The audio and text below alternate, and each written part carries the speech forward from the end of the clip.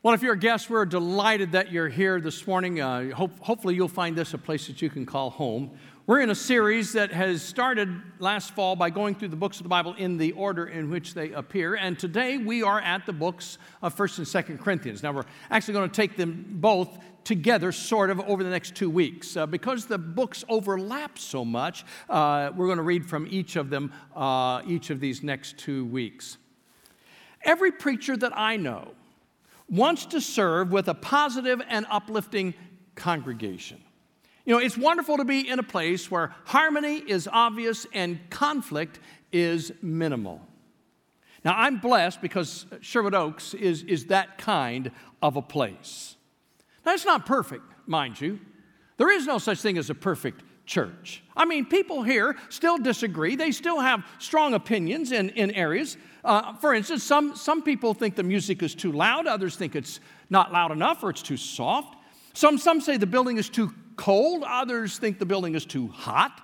Some think that we should sing more and study less. Others want to study more and sing less. Some don't care much for the sermons. Others have good taste. It's just that we're not a perfect place, but we're a good place to be. This is a good family, and I count it a privilege to be a part of a good family like this. The church at Corinth, not so much. As a matter of fact, of all the New Testament churches, the church at Corinth would have been the last place I would have wanted to have served had I been preaching in the first century. It was a problem-laden church from the very beginning, and that was partly due to the culture in which the church grew. You see, Corinth was an international city where commerce from all over the Mediterranean passed through its borders. Corinth was located on this 4-mile-wide isthmus that connected the northern part of Greece with the southern part of Greece, which means that all the traffic from the north and all the traffic from the east and west through the water regions came through Corinth. As a result, the city was notorious for its immorality. At one time in English culture, the word Corinthian didn't refer to somebody who was a resident of Corinth. It referred to any young man, a wealthy young man, who was reckless in his living and showed no moral restraint. That tells you a lot about the reputation of Corinth in its heyday.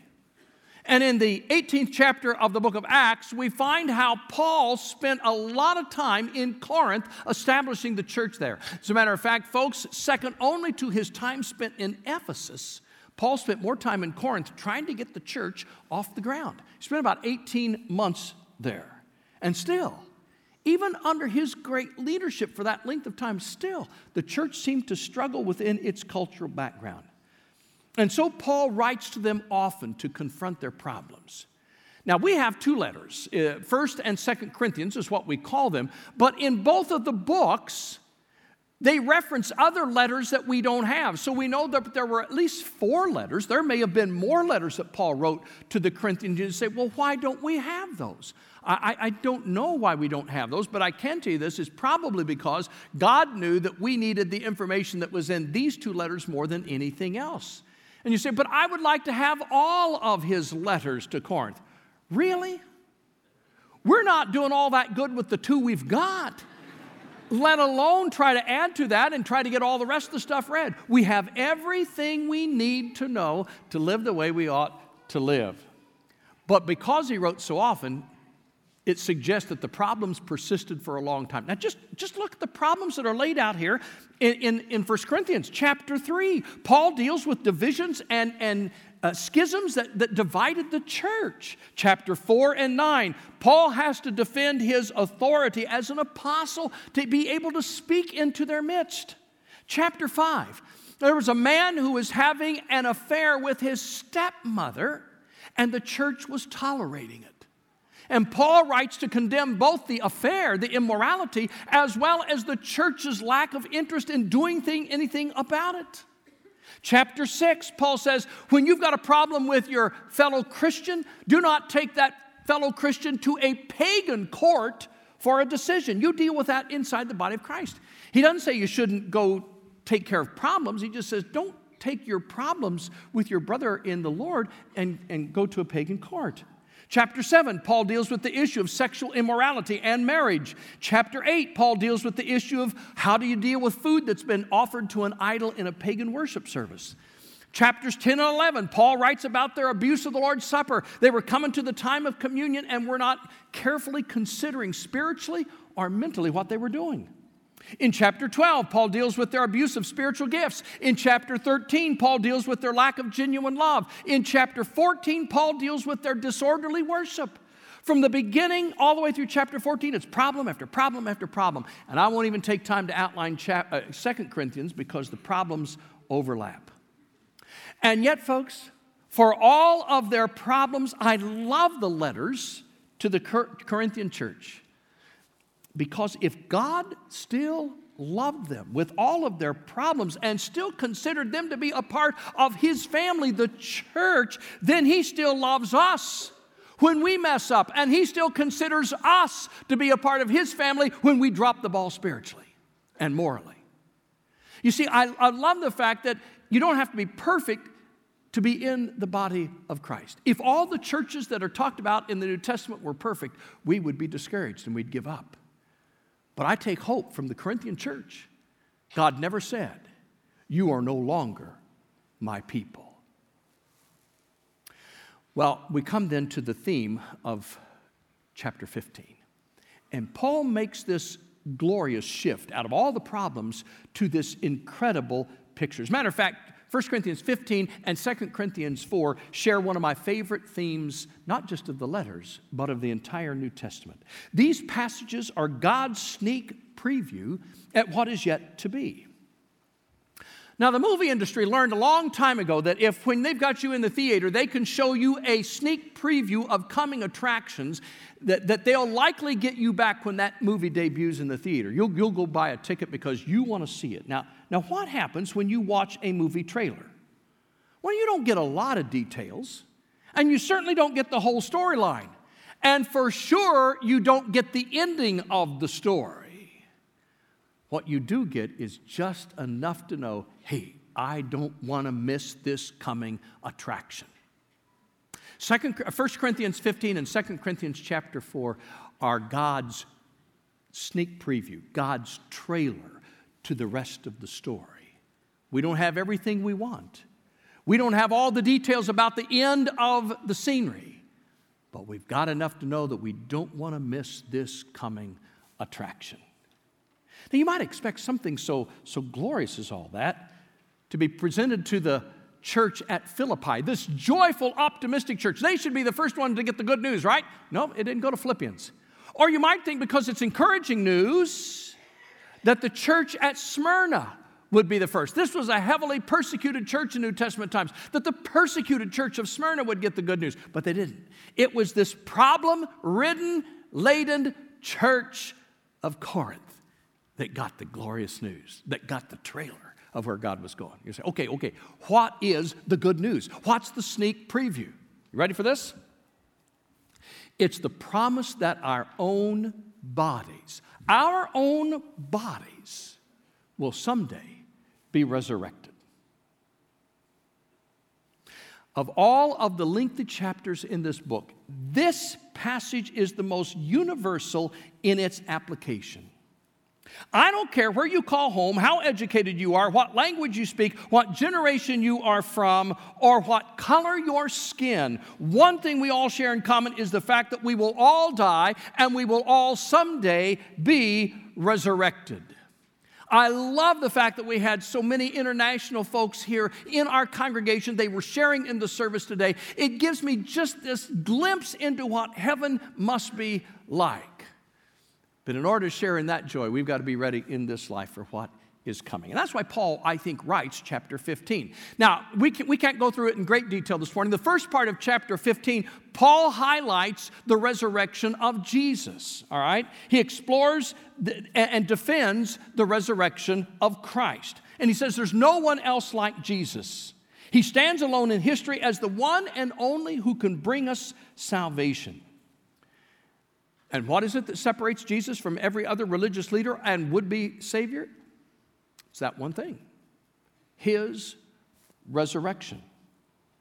No one else in all of history has ever substantiated such a resurrection claim. And you say, well, Jesus raised others. Oh, yes, he did, but they all died again. Jesus is the only person who was ever resurrected, never to die again. As a matter of fact, no one else in history has ever offered any logical or evidentiary proof that Jesus didn't rise from the dead. A lot of agnostics, atheists, skeptics have set about to write a definitive book proving it didn't happen, and most of them, when they get done really, honestly, looking at the evidence, write just the opposite book, the proof of the resurrection. Because when you really look at all the evidence, there's only one conclusion to draw. I really like this observation from Peter Larson. He writes, he says, despite our efforts to keep him out, God intrudes. The life of Jesus is bracketed by two impossibilities: a virgin's womb and an empty tomb. Jesus entered our world through a door marked no entrance, and he left through a door marked no exit. The resurrection isn't optional. It is critical to our faith. You deny it and Christianity crumbles. You cannot say, well, I like Jesus. He's got some really good teachings. I'm just not into this resurrection business. You can't do that. It's one package. You cannot separate it out. Paul writes in verse 17.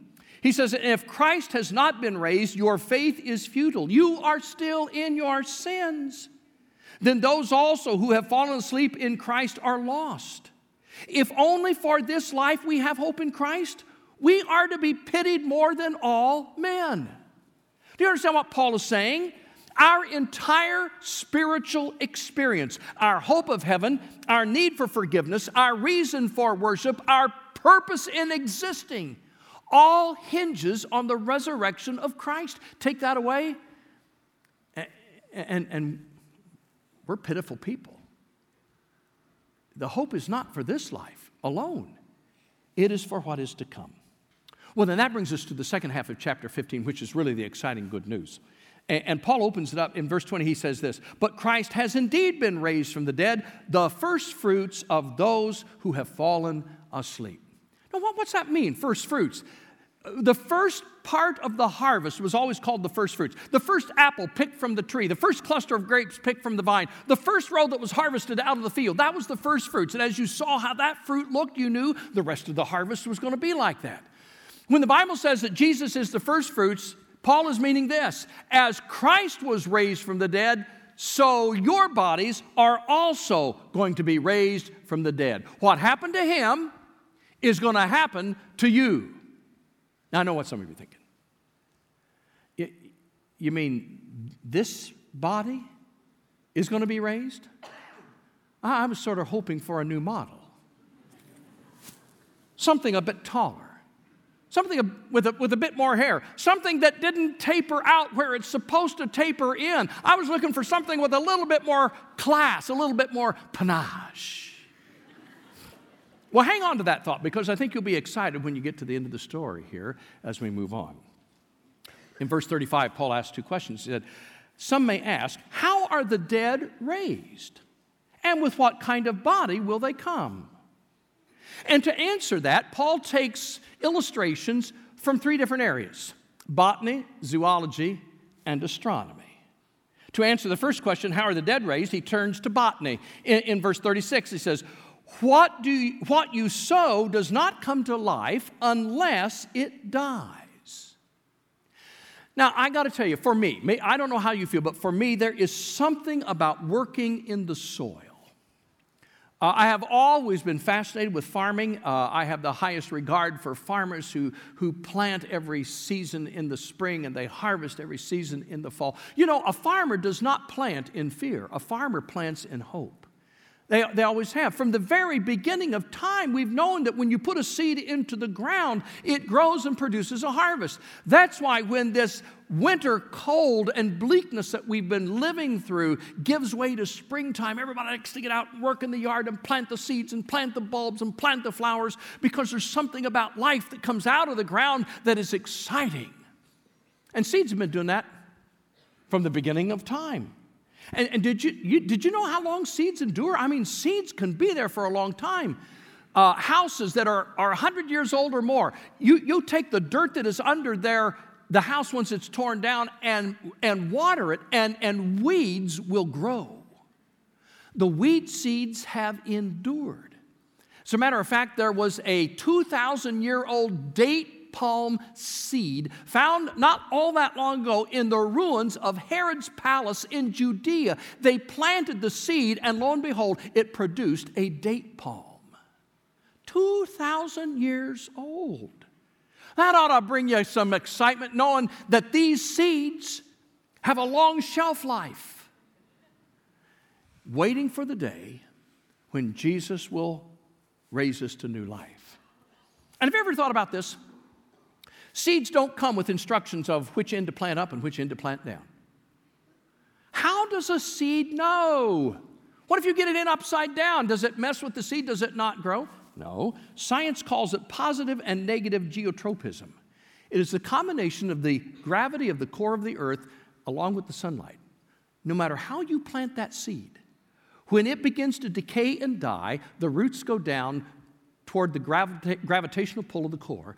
The stem goes up, reaching toward the light. It doesn't matter how you plant it, it gets there. Which ought to add new meaning to when the New Testament says that we need to be deeply rooted in Christ. And we ought to walk in the light as He is in the light. And when that day comes at the end of time that our earthly bodies have been buried and have been decaying, they will give way to brand new life when the light of the world Himself comes to call us home. And we'll stretch out toward the light with new bodies. Well, Paul goes on to answer the second question then in verse 37 and following. He says, when you sow, you do not plant the body that will be, but just the seed, perhaps of wheat or something else. But God gives it a body as He has determined, and to each kind of seed He gives its own body. All flesh is not the same. Men have one kind of flesh, animals have another kind, birds another, and fish another. There are also heavenly bodies and there are earthly bodies, but the splendor of the heavenly body is one kind and the splendor of the earthly bodies is another. The sun has one kind and the star and the moon another, and the stars another. And star differs from star in splendor.